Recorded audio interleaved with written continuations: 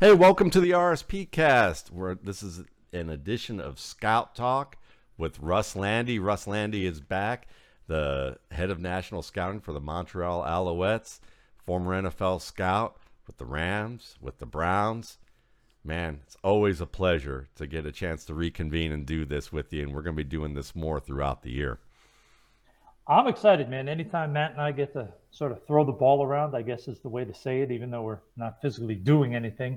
It's a blast because, as I've told Matt many times, I'm sure the people who've heard us before have heard me say there's no one in media I respect more who's grinding and watching film and really knows football the way that Matt does. Matt's truly a savant, and I love doing this with you, Matt. Well, man, it's an honor, and I really appreciate that. And Russ was one of the first in this industry that I know that I looked up to in terms of what he did on also on the media side with GM Junior, and and that was definitely an influence on a lot of the work that I did. And if you haven't gotten your 2022 rookie scouting portfolio, you can head over to mattwaldman.com. You can download the complete pre-draft, post-draft package for $21.95. It's a combined 1,124 pages of scouting reports, draft history, if you're a fantasy guy, ADP data, football knowledge, fantasy players, media, former NFL players, and personnel people in the leagues in Division I football have routinely told me that they've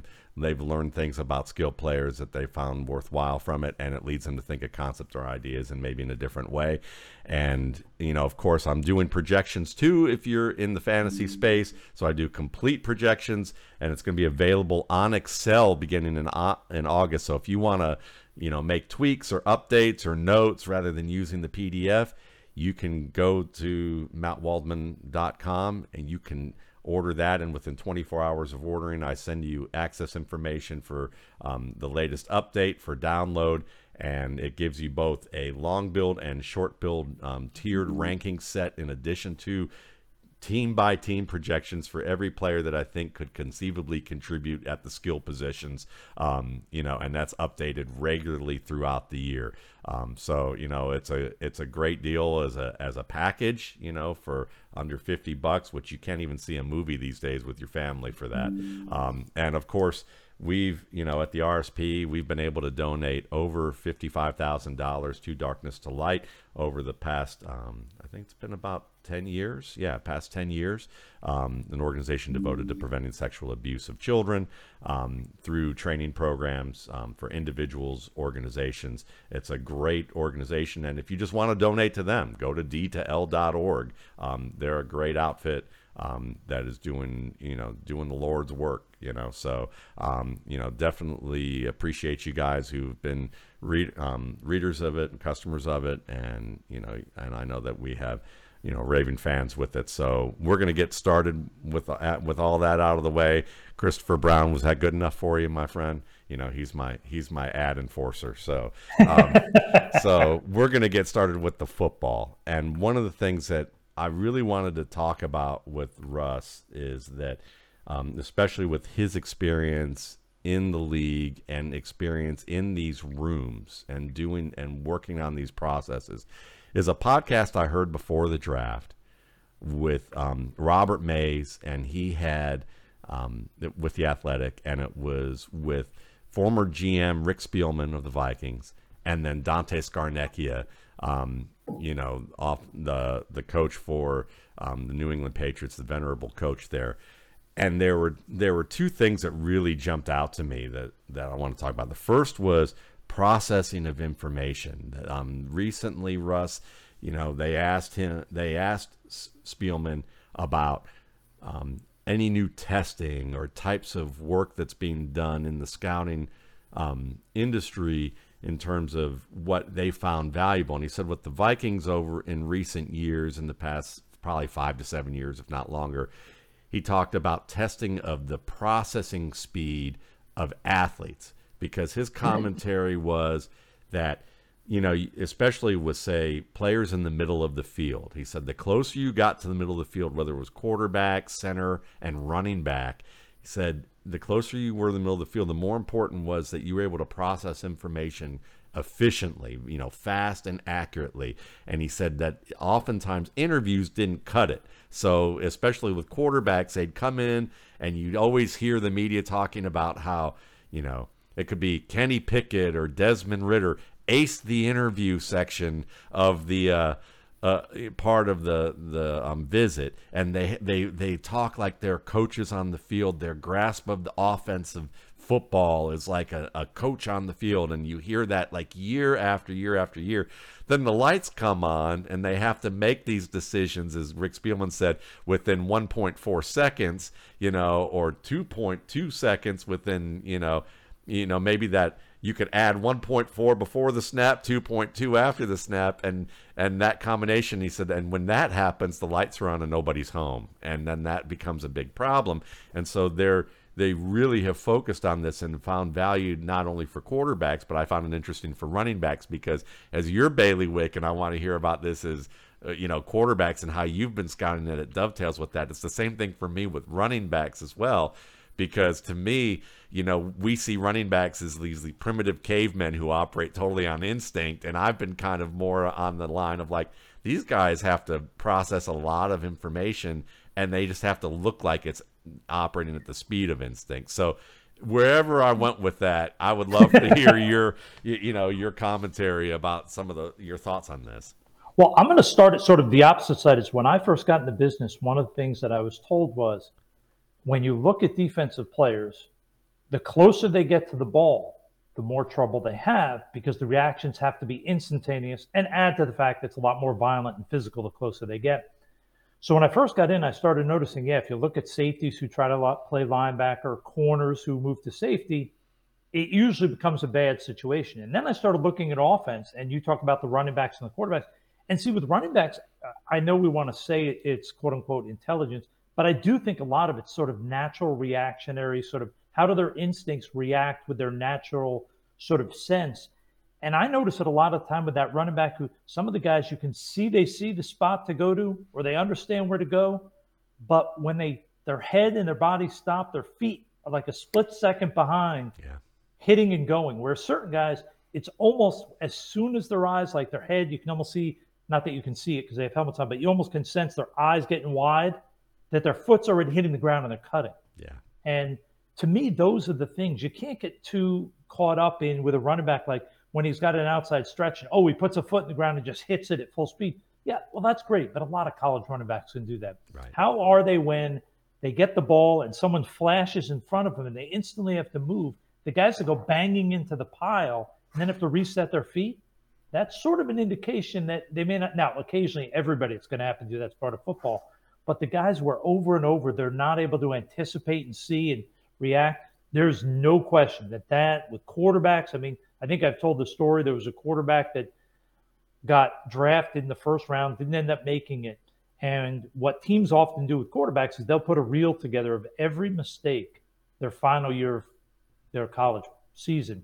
And with this quarterback, they said, hey, we're going to put up a reel of every mistake you made your final year.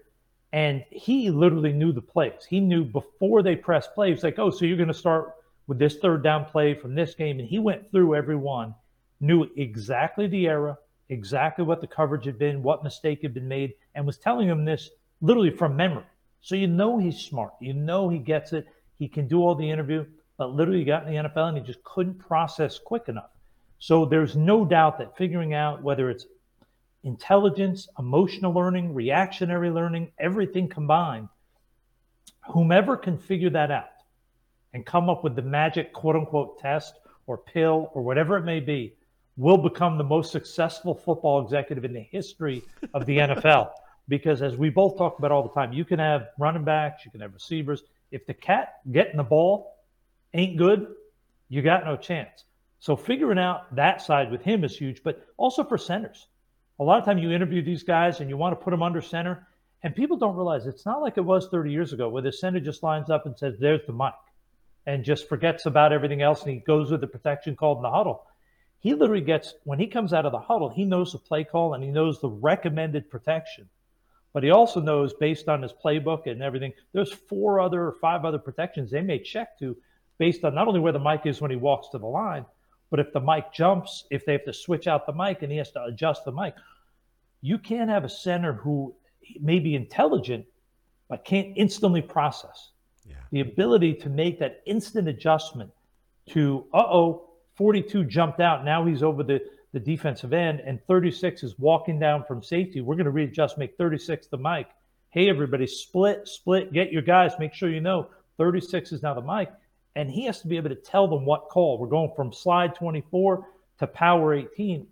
He's got to be able to do it like that. So, yeah, there's no doubt figuring out that reactionary learning, reactionary quickness it's one of the keys to all scouting. Yeah. Because you just think about it, your biggest, I mean, not your biggest, but one of your great strengths is receivers. And 20 years ago, a receiver just had to walk out and say, oh, it's zone, I'm running this. Oh, it's man, I'm running this. Now, sometimes there's 7, 8 route combinations. And a lot of the time he's out there, the shuffle of the defense is last second. There's 4 seconds on the play clock. He'll just instantly be able to know, okay, they shuffled to this. I know in our playbook, we shuffled to this, and now I'm running a dig instead of whatever it may have been. A lot of guys don't have that. Yeah. And it's so vital. I can't even put in words enough how hard it is to figure that out through the interview process, talking to coaches, all those different things.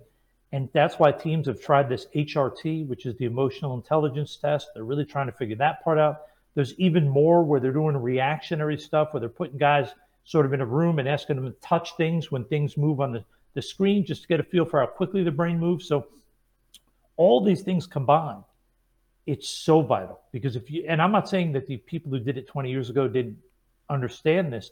It's just, it's become more and more and more vital now because the game is so different and so instantaneous than it was 20 years ago. And it's hard to figure out the technology to how to test that. That's the biggest thing. I mean, and when you talk about receivers, I mean, I think this also contributes to the mystery that I know some people had. I talked to some scouts who were like, you know, it was around the year of Equanimeous St. Brown when he was getting touted as a top guy, and it was because he was that typical size, speed, athlete type of outside player.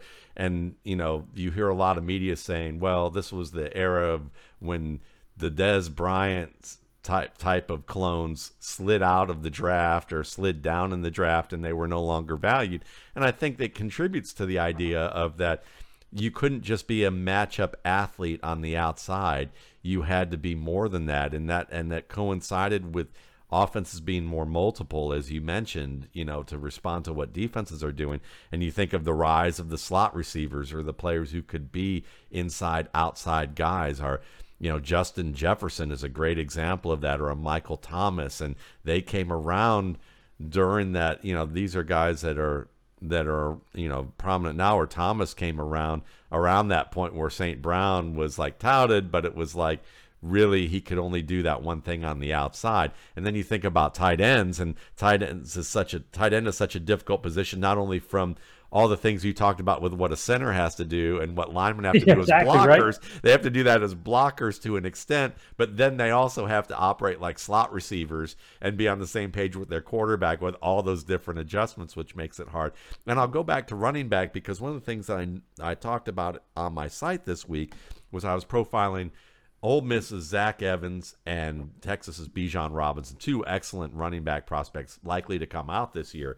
And I was showing a play where Bijan Robinson, you know, gets a positive gain, but he's making a cutback on a play where the right side of the line collapses inside, and he bends it back out, but he bends it too far back out and ends up having to stop his feet and cut back in, and he gets hit by the linebacker coming down the line from the backside.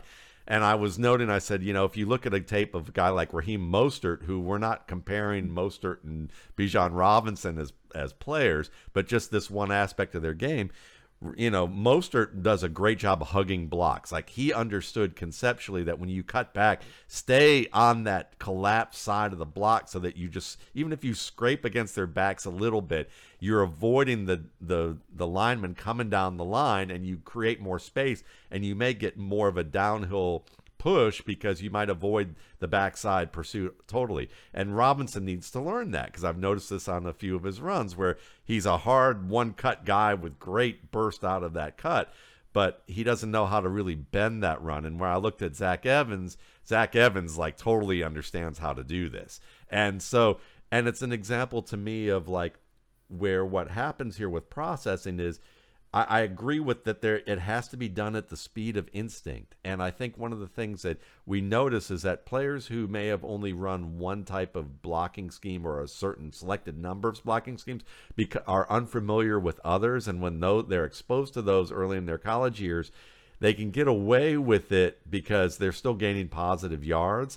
And so they think they're doing fine. And then if they get critiqued about it, the wise ones or the mature ones will go to their coach and say, "Hey, I was critiqued about this. What do you think about that?" And the coach will say, "Yeah, absolutely. This is something you can do better. It's just that with our rules in place, how much time are we going to spend on that when you're gaining?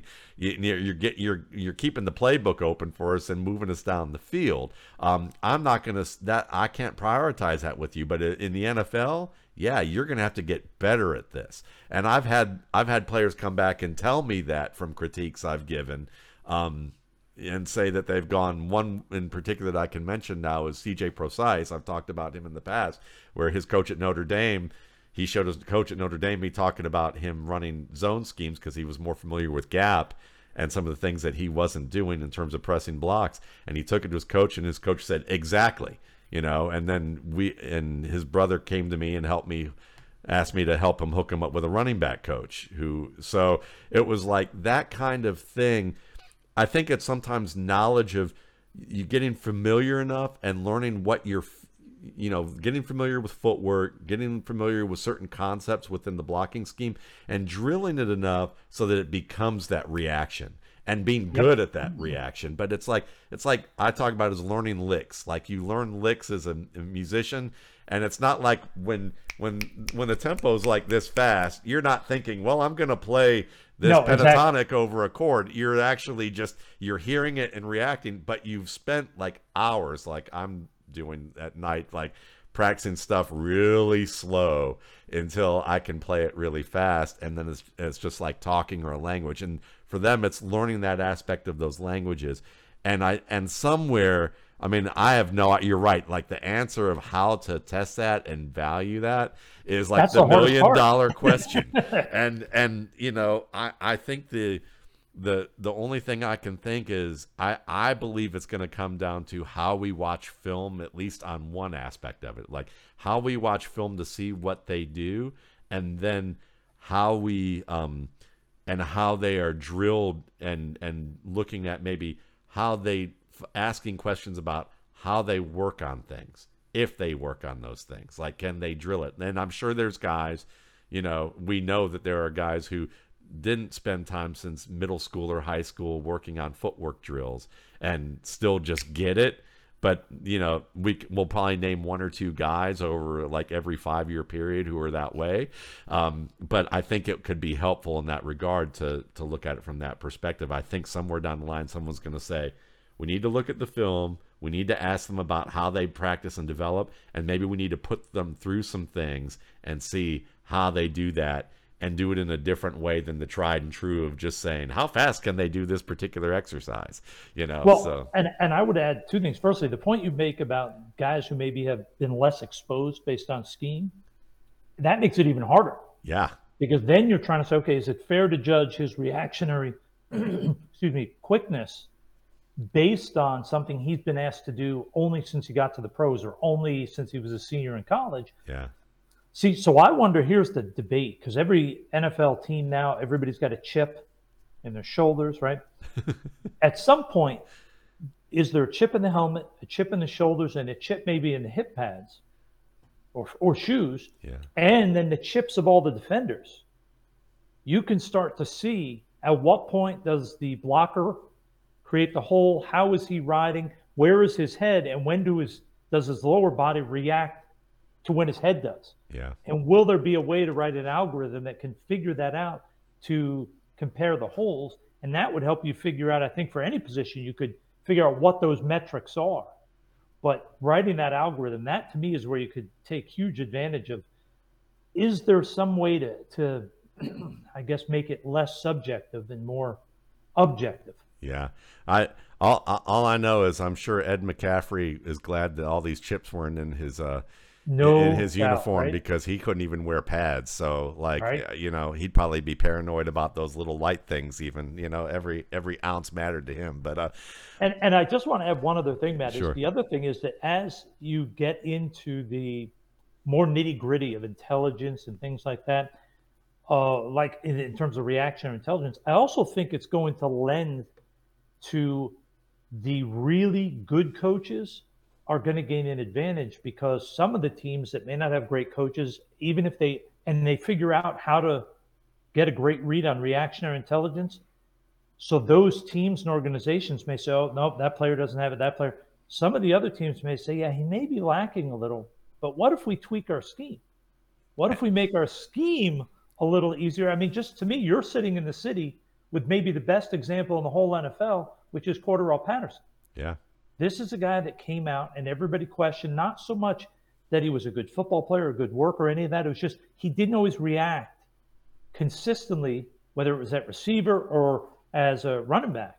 But if you look at what I think it's Coach Smith has done with the Falcons and Yeah. putting him in positions to accentuate his strengths, and it looks like this kid's going to be maybe not ever a guy that catches 1,600 yards of receiving ball or passes and runs for 1,000 yards, but he's going to be a dynamic, integral part of their offense and special teams because of how they figured it out. So while I think this will be beneficial for everybody long term in terms of getting better at figuring out that reactionary intelligence, I also think it could separate the good coaches from the poor ones because the good ones will get some bargains and guys that may not grade out as so quote unquote intelligent.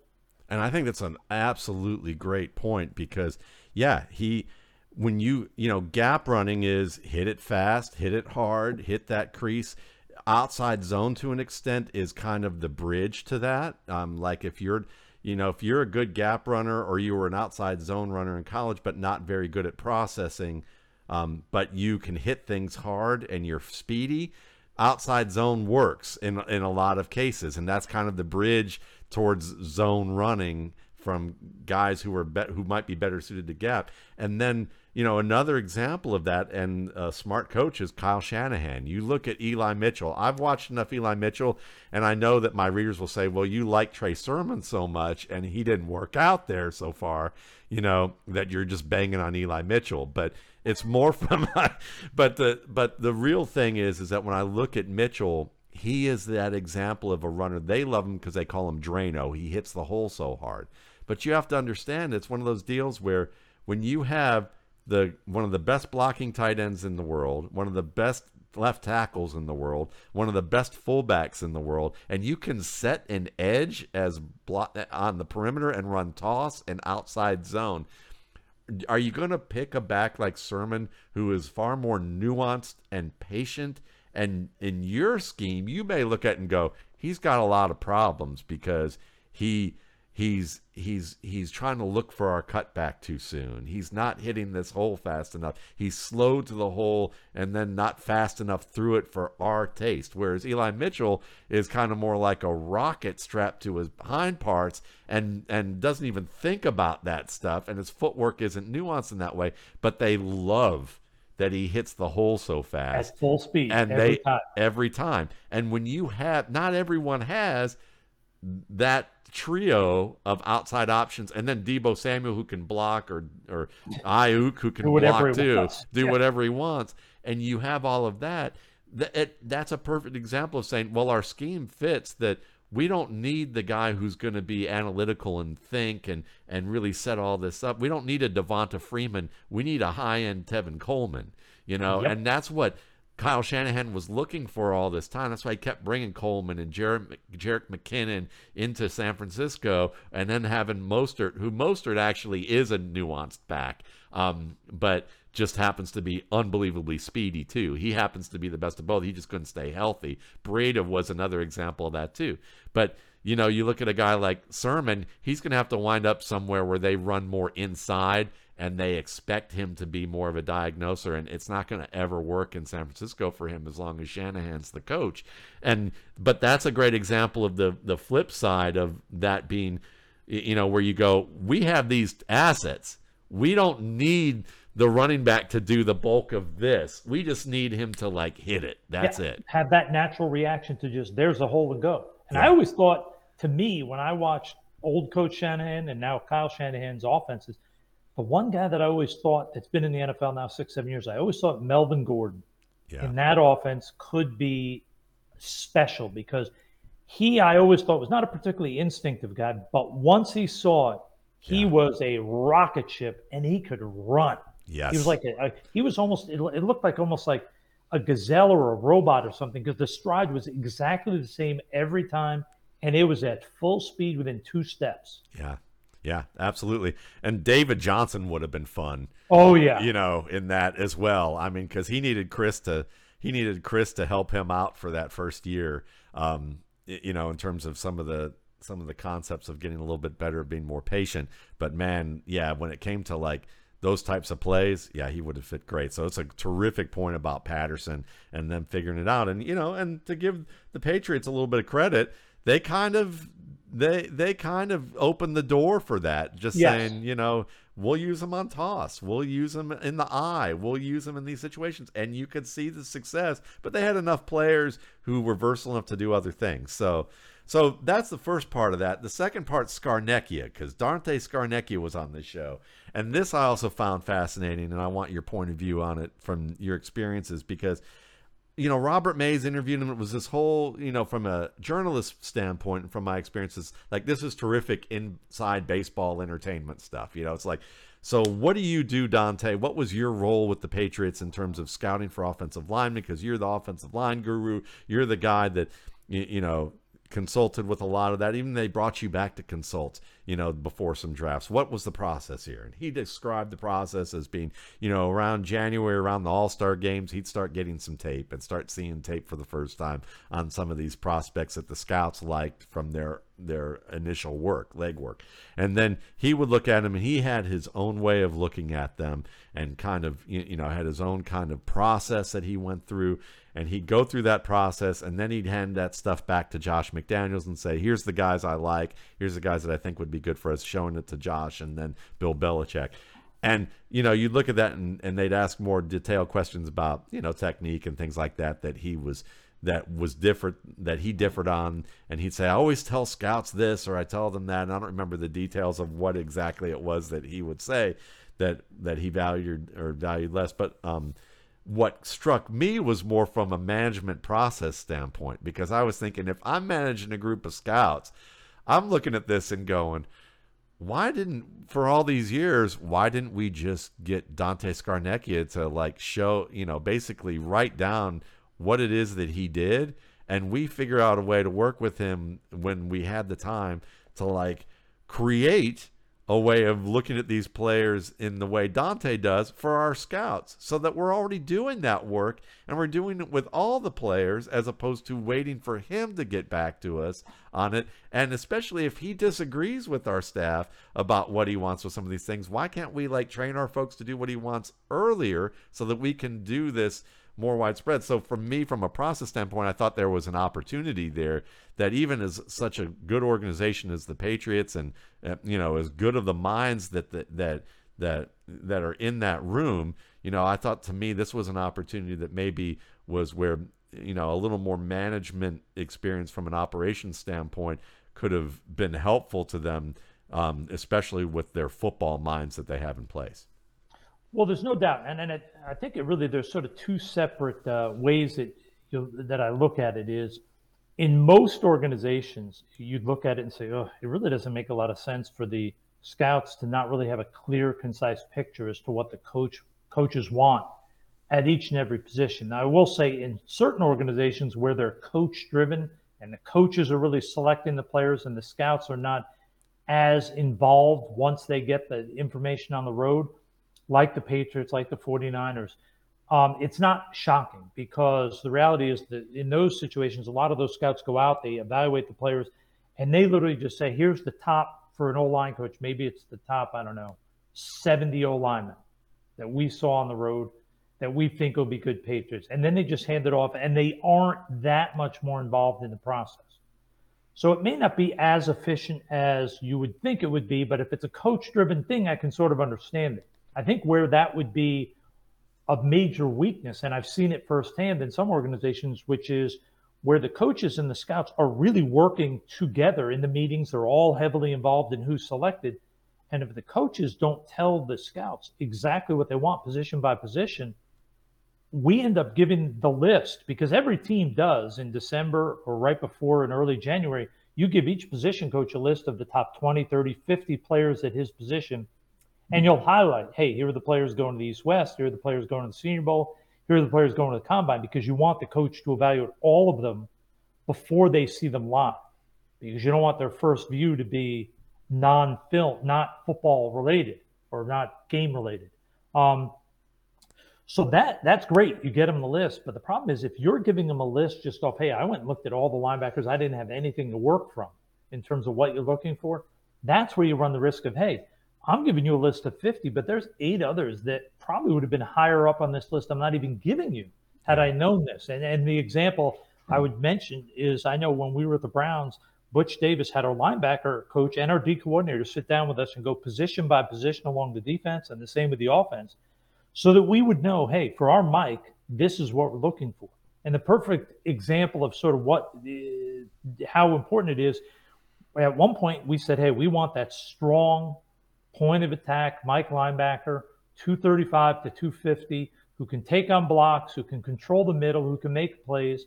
And we're going to trust that guy to fit what we need more than a guy who's in that 220 to 230 range, who may be faster and a better athlete, but is always going to be either trying to outrun the block to get to the play or cut behind the block, because in our scheme, we need someone to take on that block.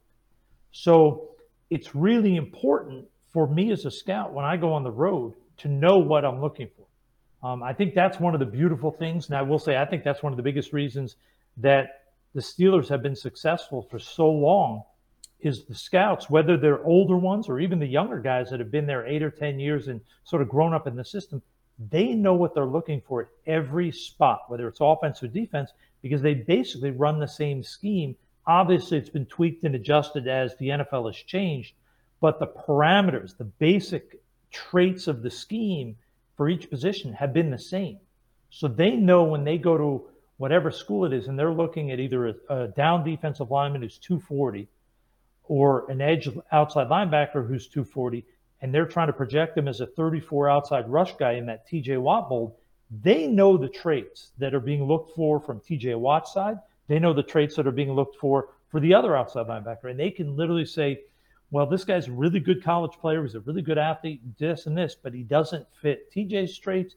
He doesn't fit this guy's traits. So even though he might play in the league, the odds of him succeeding in our building are low. And that, to me, is one of the things you would love to see the owners understand, because I think if the owners understood that, they'd realize that patience sometimes is more important than the quick fix. And like I look at it, and this is not in any way meant to knock anybody, but if you took Kevin Colbert and you took Mike Tomlin and put them in different situations, you don't know how successful they'd be, because going to Pittsburgh allowed them to say, okay, here's the schemes that have been used here before. We're going to allow you guys some time to get into this, and we're going to be patient as you grow into being a head coach and you grow into being a GM. But we know how to scout already to find these players. And we have a scheme here. And over time, both of you are going to continue to grow as people, and we have the support system there. And it gave them a chance to become what they are, which is great at what they do. And I think that patience that the Steelers have shown over the years has really helped them to be a much better team and organization, whereas other teams that every 3 or 4 years are changing, it makes it hard for even good scouts to find players, because if you go from a power 3-4 or 5-2, whatever you want to call it, scheme, where you're trying to be big and strong and physical at the point of attack, and 3 years later you're bringing in a guy who wants to be undersized and shooting gaps and all that, almost all the players on defense are not a great fit. Yeah. And it doesn't mean they can't be kept. I mean, I spoke to a team that's been in and out of the playoffs like every, third year, the past decade. And one of their new coaches is their defensive coordinator. And he literally felt that there were 2 players on the defense that, quote unquote, fit his scheme. And it's like, that's what's tough when you bring in new coaches all the time. It's like, you have one or two guys you're happy with and you want to blow all the rest of it up. It's like when you keep continuity, I think oftentimes that leads to more success than maybe firing the good coach to go get what may be a slightly better coach, because that better coach is going to take 2 or 3 or 4 years to implement his thoughts. Whereas the good coach is already 2 or 3 years into it, and maybe a year or two from boom, everything blossoms and you're winning. So yeah, I think the Patriots may be the exception because they're such a coach-driven organization that you can get away with what they're doing. But most teams, if my scouting department does not know exactly what the coaches want at every position, I think it's a disaster waiting to happen. That is such a great point overall, and I laugh because all I could think about is I thought about two things. One is that I remember Chad Spann, former running back who played in the CFL and numerous teams in the NFL. He said by far the Steelers was the best organization that he was a part of, even though he was basically on their practice squad for most of the time that he was there. But he said it felt like he was with the football team, a football team that he envisioned what an NFL football team would be like in terms of how they met him, who how the players greeted him, how the coaches greeted him, how they kind of seemed to have a program of how they went about doing things, how he got involved in that. Whereas with some teams, like if you're just a guy like at his status, I heard, I'm trying to remember his name, but he's Emmanuel Acho talking about them, talking about moving on to different football teams and being afraid to ask an assistant coach a question about a masseuse because he was such a low draft capital pick that he was afraid that he was going to, be treated poorly and make a bad impression by asking for help about something because he was such a low range guy. Whereas with the Steelers, it was like people wanted to know who he was. They took an active interest in anybody that they brought to the team, and it was just a very different scenario compared to another team that Acho went to. He talked about it with the Eagles as an example, just across town or across the state. But like the other thing I think of that you mentioned is it's just the analogy of like a restaurant. If you're a foodie, you might think I'd want to go to this like high-end fusion restaurant where the executive chef is like worked at all these, at a Michelin star place, and now he's opened up his own and he's serving like this huge menu of things. And then at the end of the day, if they've made these switches and they don't have the good program in place to do all that, all the food's just like mediocre at best. And then you're thinking, after you had that meal and spent all that money, I just want to go to Five Guys or your favorite burger joint, whichever one it is. I don't care. Yep. That does one thing and does it really well, or they do 5 things and they do it extraordinarily well. And it's like, and the people who are doing it, maybe they won't work, at this, foodie restaurant, here, but they can make the hell out of a burger and some fries and some chili dogs, and what they do is better than anything that they could summon in the same realm. So, I mean, I'll give you one more example, just because we're talking about like how important sometimes that consistency is. One of the things, one of my good friends, his father worked at the 49ers. He worked at the 49ers, and he said one of the unique things when Bill Walsh took over that they started doing is they videotaped the coaches in the position room teaching to their players. And when a new coach would have to come in, the first thing they would do is they'd give them the videotape of the prior coach at that position saying, this is how we want the position taught. So it's not like you bring in a new guy, and I've dealt with this both in the NFL and CFL. You bring in a coach and you say, okay, you have our O-line, this is our playbook, and he goes and teaches it in a way that may not make sense. Whereas in Bill Walsh, you knew if you were turning your running backs over, now Tom Rathman was there 99% of the time, but if you're turning it over, you know that Joe Smith is going to teach running backs the same way. So if you're coaching the offense, you know where that foot's going to be when the lead blocker is going somewhere. And when you know those things, and then you can translate that to telling your scouts, here are the traits we're looking for. Here's how the coach is going to coach it. Okay, so I know the coach is going to coach it in a way that I could bring in a guy who may not be reactionary intelligent, but my coach is going to teach it in a way that he's going to be able to handle it. And that continuity, I think people don't understand that, yes, it's great to have the best coach and the best GM in the NFL. We all want that. But you don't need the best and the best. If you have good and your owner is patient, you're going to develop a winning culture and you're going to get things moving in the right direction. But it's not going to happen in 2 years. It's going to take 3 or 4 or 5 years. That's one of the best examples of planting the seed of the coaching tree that was the 49ers and Bill Walsh that I have ever heard. I mean, It's think a about it, great how example. much sense it makes, right? Yes.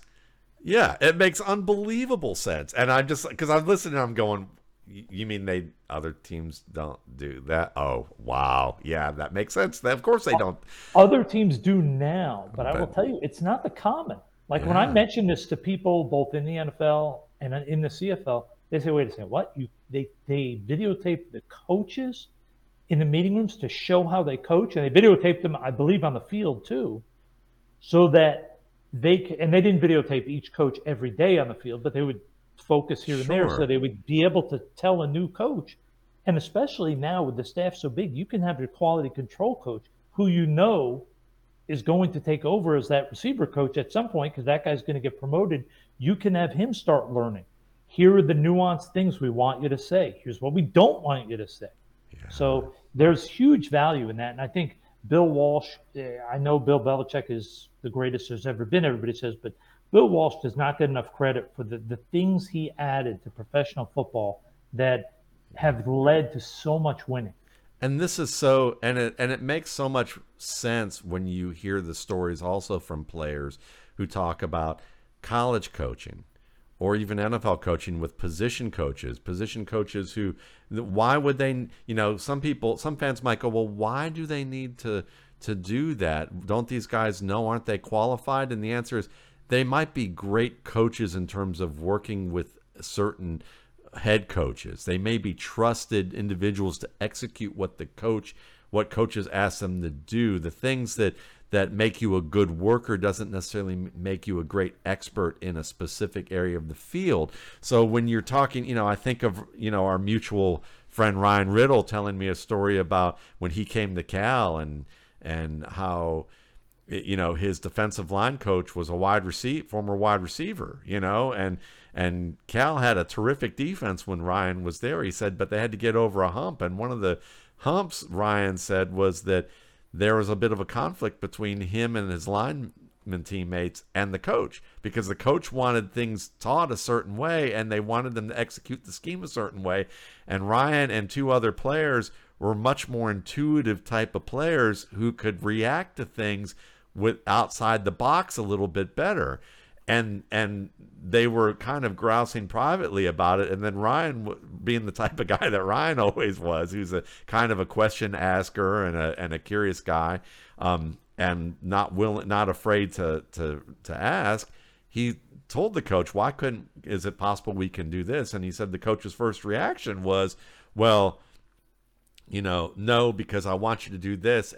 And Ryan, being younger, but, being a Cal guy, a lot of Cal guys are pretty smart, and think about things from a broader perspective. He thought, my coach is a new position coach. He's worried about keeping his job. So he approached it from a different perspective, which was like, listen, coach, I understand that, you want us to do it this way, but I know that we can get results doing it this way. Can we at least try this? And do it in this fashion, and appeal to the coach's sense without making the coach feel insecure about the situation or challenging the coach.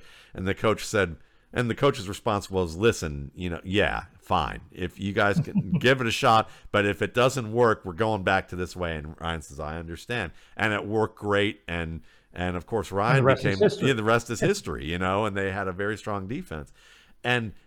But I've heard this over and over again, even from another RSP contributor, David Agono, who was with West Virginia as a defensive back, and talking about that, they teach the scheme so much, and a lot of the guys who are teaching aren't experienced on that level. They're good coaches in terms of how to coach, but maybe not the actual information level of how to teach certain skill sets. They're not, Yep. They're not specialists in an area sometimes. Some guys are, some guys aren't. And then they can become that.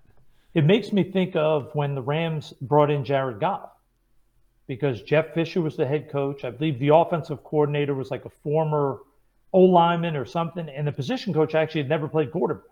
Yeah. So two of his three coaches had never even played the position. And not that Goff became a Hall of Famer, But once they left and you brought in Sean McVay, and I don't even remember who the coordinator and the quarterback coach were, but all had played quarterback at the college level. Yeah. And it really does. Now, I'm not saying a guy can't make the transition, coach another position, but he has to do a deep dive if he's going to. You can't just between one season to the next go from coaching receivers your whole life and all of a sudden, oops, we're going to make you the tight ends coach or we're going to make you the DB coach. No, you can do it, but it's a process. Yeah. And you have to really get into the nitty gritty. And I do think there is something to have played the position because it does help you understand, especially in-game adjustments, things that are going to go on around you, especially for a quarterback. Having those guys to be able to go back and say, I saw this flash, and McVay or whoever the OC can be, that was his helmet as he was dropping here. That's why you probably got confused. And we understand mistakes. That can lead to mistakes. Whereas the other coach may say, well, you got to know you did players going here and this and that. Whereas a quarterback will understand that you're looking at helmets. Yeah. You're not seeing whole bodies. You're only seeing helmets. And if a flash goes, that's going to cause you to think he's covered and make you go to a different read. That's a fantastic point. So let's round this out with a conversation just about some of the 2022 rookie class prospects who are entering training camps within a couple of weeks or 3 weeks, I guess, from now. Who are some guys that stand out to you that you're just interested in, whether it's because you were high on them in the draft and their draft capital either was validated what you thought, or they're a little lower than where you thought, but you're interested to see how they climb, or whether they intrigue you from one end or the other, whether you think that, you're optimistic or pessimistic in some way, but maybe the fit is interesting, and it makes it a compelling watch for you. Who are guys you're kind of monitoring? Well, firstly, there are two guys that are draft picks. The rest of them are actually undrafted guys. But the two drafted, to me, Chris Olave, to me, is maybe the single most interesting guy in the draft, because I think if you went back in October of a year ago and asked people who's the best receiver in the country or going to be the first receiver, everybody, Olave, no question. But as the process unfolded and testing happened and workouts happened, all of a sudden people said, well, he's a good athlete. This guy's a better athlete. He's an explosive player. This guy's more explosive. All these things. And all of a sudden Olave's sort of sliding. And it's like, wait a second. You're actually telling me as a teammate on his team you think is a better receiver than this guy? It's like, have you watched Ohio State? There was one receiver above all else to me. Now, me too. Maybe me too. No, maybe Wilson goes on to become a 12-time Pro Bowler, and who knows?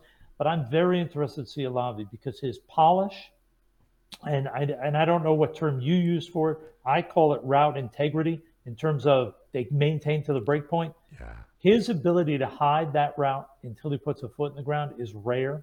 Yeah. His ability to get his head and hands around to catch that ball that's right on top of him quickly. And just his ability, he doesn't look thick.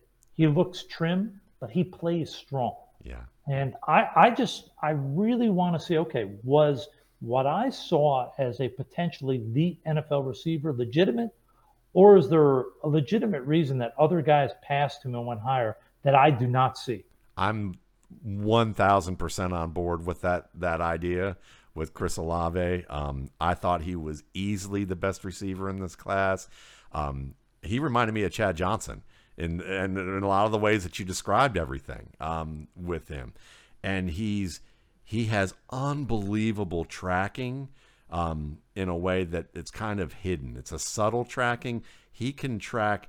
There are players who will track a ball and they know when to catch it at its earliest point, but he also knows based on the coverage. I've seen him assess the coverage on a deeper route in the middle of the field and realize that he's going to have to wait till the latest point to track that ball. And it was an intentional thing. It wasn't, So on top of that, he reminds me, it's almost like this, to me, it was like the Robert Woods, Marquise Lee thing at USC that, Garrett Wilson and Marquise Lee was a good prospect. Injuries, he had some things where he wasn't as disciplined of a technician conceptually and technically in terms of a receiver, but he was a terrific athlete who could catch the ball and make big plays.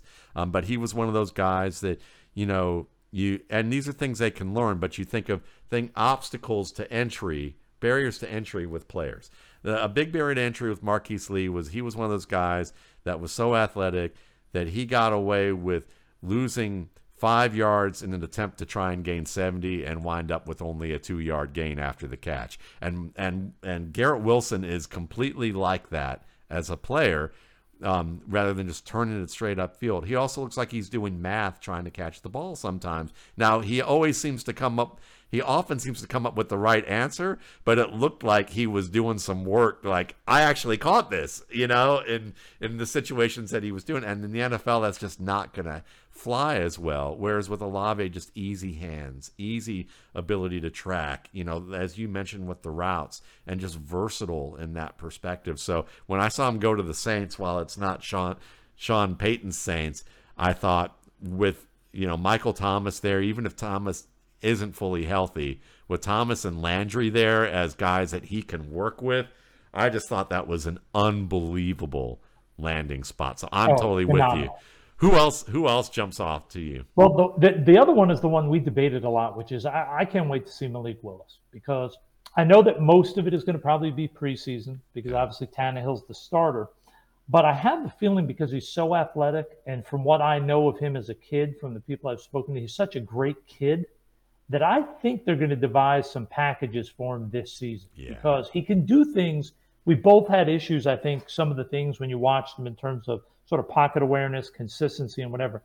But I think we also both agree, when he does things right, he can be spectacular. Yes. And he's an athlete unlike few in the world playing quarterback. Yeah. So there's going to be packages. So I can't wait to see, what does he do in the preseason when he does everything on offense, to see how he's developed this offseason. It's probably going to be a big jump. There's going to be some inconsistency. But also during the year, what do they try to use him? What type of packages, and what do we get a chance to see? Because, like I said, the character, the intangibles, they're all supposed to be outstanding from everybody I've spoken to. And I think if you took his 20 best plays from 2021, they'd be on par with any quarterback in the whole country.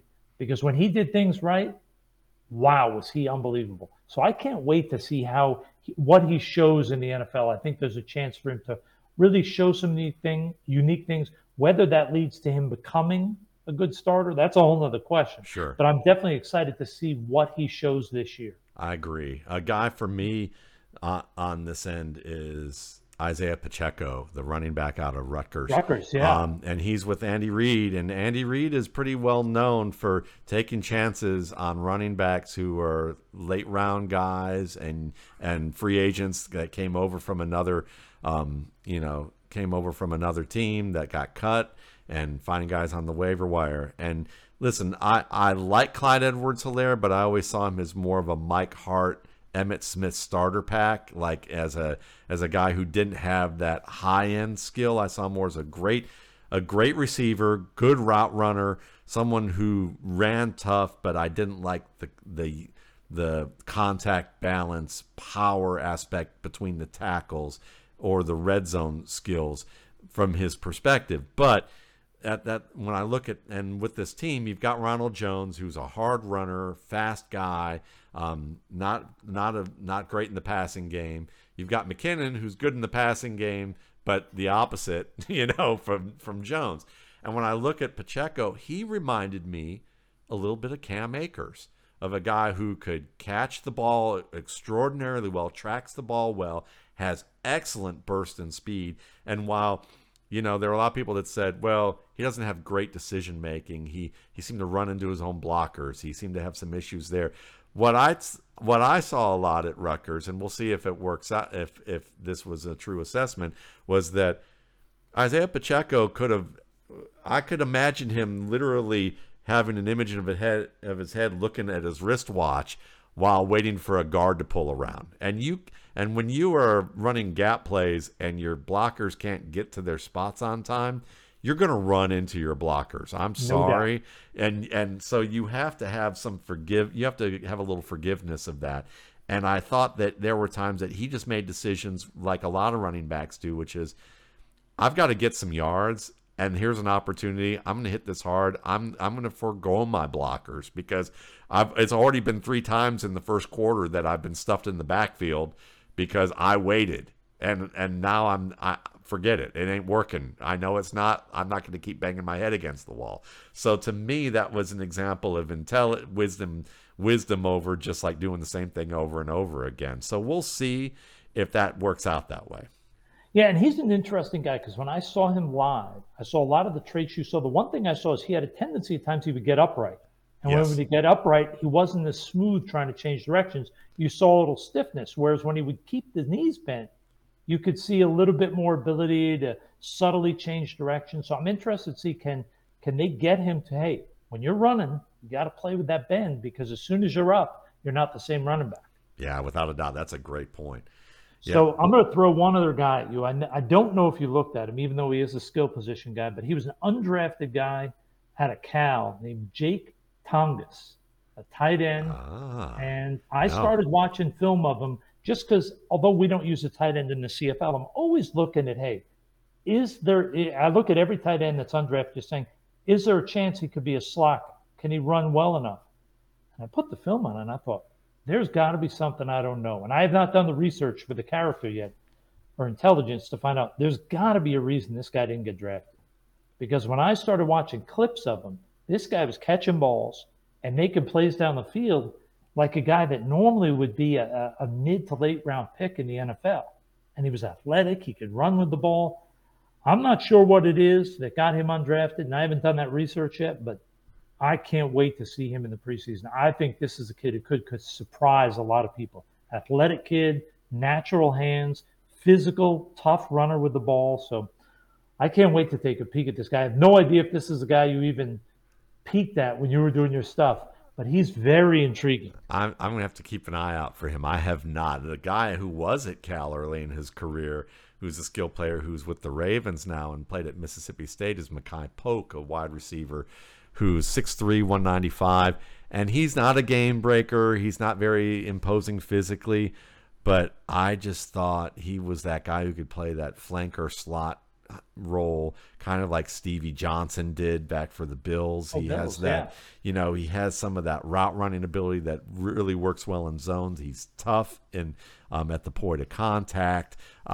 He's just one of those guys that I could see him having a career that ends up being longer than a lot of the names who were ahead of him, even if he's never a star.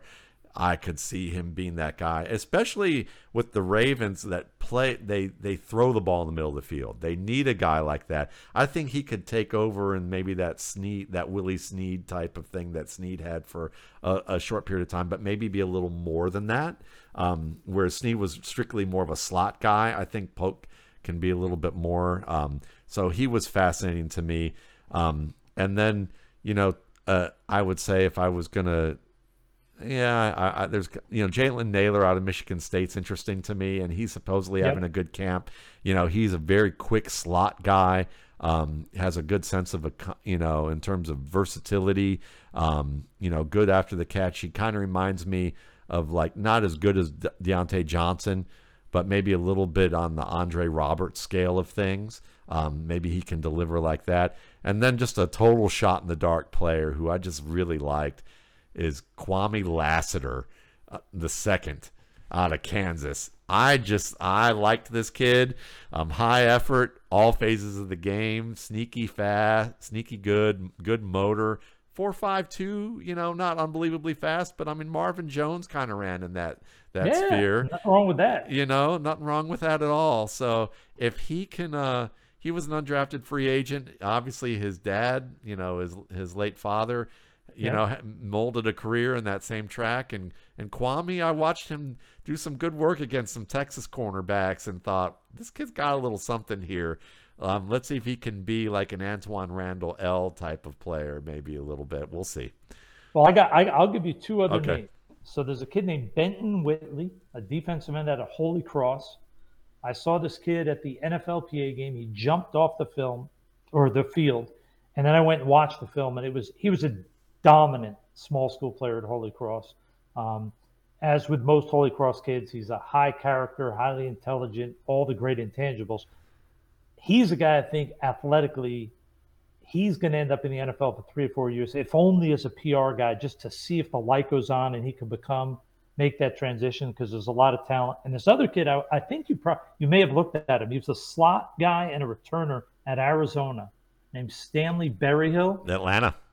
Yeah, this kid's really interesting to me because he's got some legit twitch. Yeah. Like when he hits it, he can go.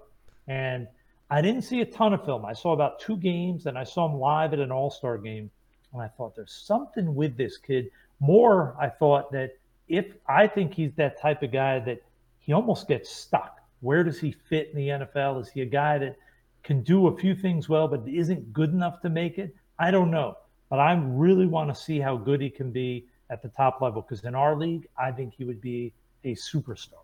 See, I love this. And this is what's so much fun is that, with certain places, if you have sponsors, they don't want to hear you talk about these guys, but you can tell we're just geeking out about the guys who are like on the edges of these rosters. But when you have a sponsor like the Rookie Scouting Portfolio, that's what you would expect because we want to go deep with all this stuff. So again, on behalf of Russ Lande, I'm Matt Waldman. We appreciate you listening. You can subscribe to this podcast at pretty much any outlet that you get podcasts from.